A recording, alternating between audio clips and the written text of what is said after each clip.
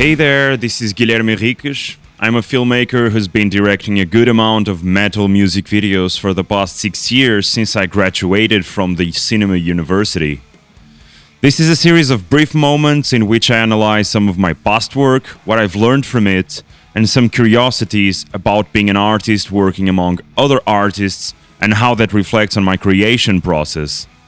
I had the pleasure to work with some of the best metal artists around the globe, such as Belphegor, Moonspell, Hemorrhage, Malevolent Creation, Spirit Adrift, Mayhem, Enthroned, and many, many more. I'm currently the in-house music video director for Season of Mist, and having worked with Century Media, Relapse Records, Napalm Records, Deborah Morty, and many other remarkable labels in the past.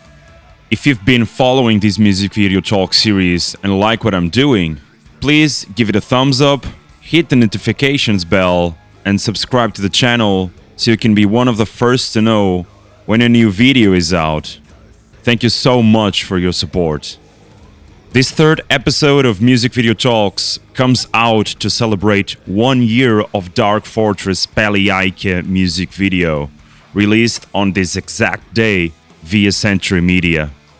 This is also the day Dark Fortress released their most recent album, Spectres from the Old World, so I'd like to congratulate them as well for that, since it's such a detailed and mesmerizing record.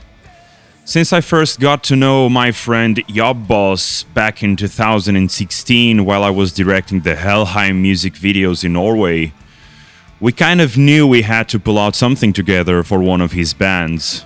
We kept in touch, met a couple of times in different countries and occasions, and the opportunity to work with Dark Fortress came to the table in the second half of 2019 when he connected me to the whole band in order for us to brief ideas for a possible music video. I also think it's fair to address how important it is not to rush a shoot just because everyone involved is very excited about it, especially when it involves flight travels, planning what's the right gear to bring along with you, and being prepared for all sorts of scenarios like, for example, weather conditions. We were able to find a good timing frame in the mid-January 2020 where everyone in the band and myself were available to travel to Victor's Bullock's area in Germany and make this video happen. So no, this video wasn't shot in the mountains near a volcano, and also it wasn't shot in the summer. But I'll get to that in a bit though. This song was very inspired by a journey the singer Florian Magnus did a few months back on his holiday to the Peliaike volcanic field and the national park in Chile. He was so overwhelmed by the experience that he decided to document and shoot a lot of the sights he encountered.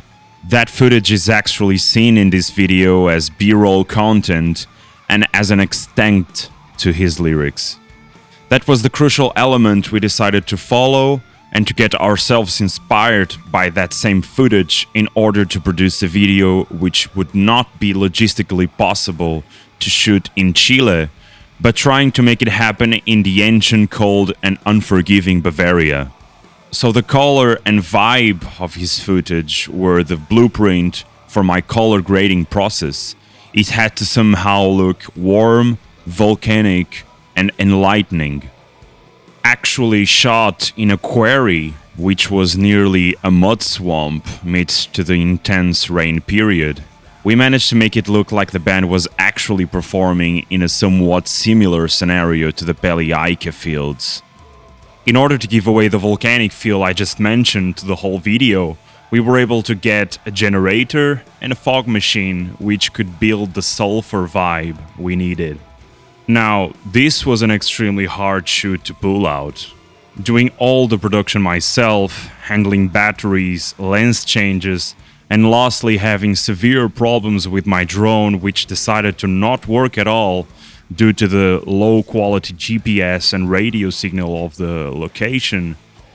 It's really important to keep it cool, under control, and not to stress out the whole band who is actually freezing with their instruments out there and waiting for you to get that specific shot up on that hill. You gotta be fast with your decisions on this point and let your experience guide you through it. As well prepared as you might be for all sorts of scenarios, unpredictable moments can and will happen even when everything might be running very smoothly. It's your call to be the most easygoing person on set at this point. This music video introduced me to incredible and very organized musicians who helped me get a better result for their video. As much as music videos are promotional products for a higher purpose like an album or an EP release, I always looked at it from a different perspective. As a creator and as an artist, it's an absolute honor to be part of that specific moment of a band's career and to craft my own mark on their work. A music video is something which will forever define a specific moment of a band's path as much as an album does. It's the visual presentation of an artist's psyche, what he was going through, what was on his mind, and what inspired him to create something new in the first place. That applies exactly the same way for me as a filmmaker and a music video director. This is all I got for this episode. Again, if you enjoyed this third music video talks and have a specific question or request, leave it down below in the comments and I'll gladly address it in the next episode. Thank you all for listening and for watching.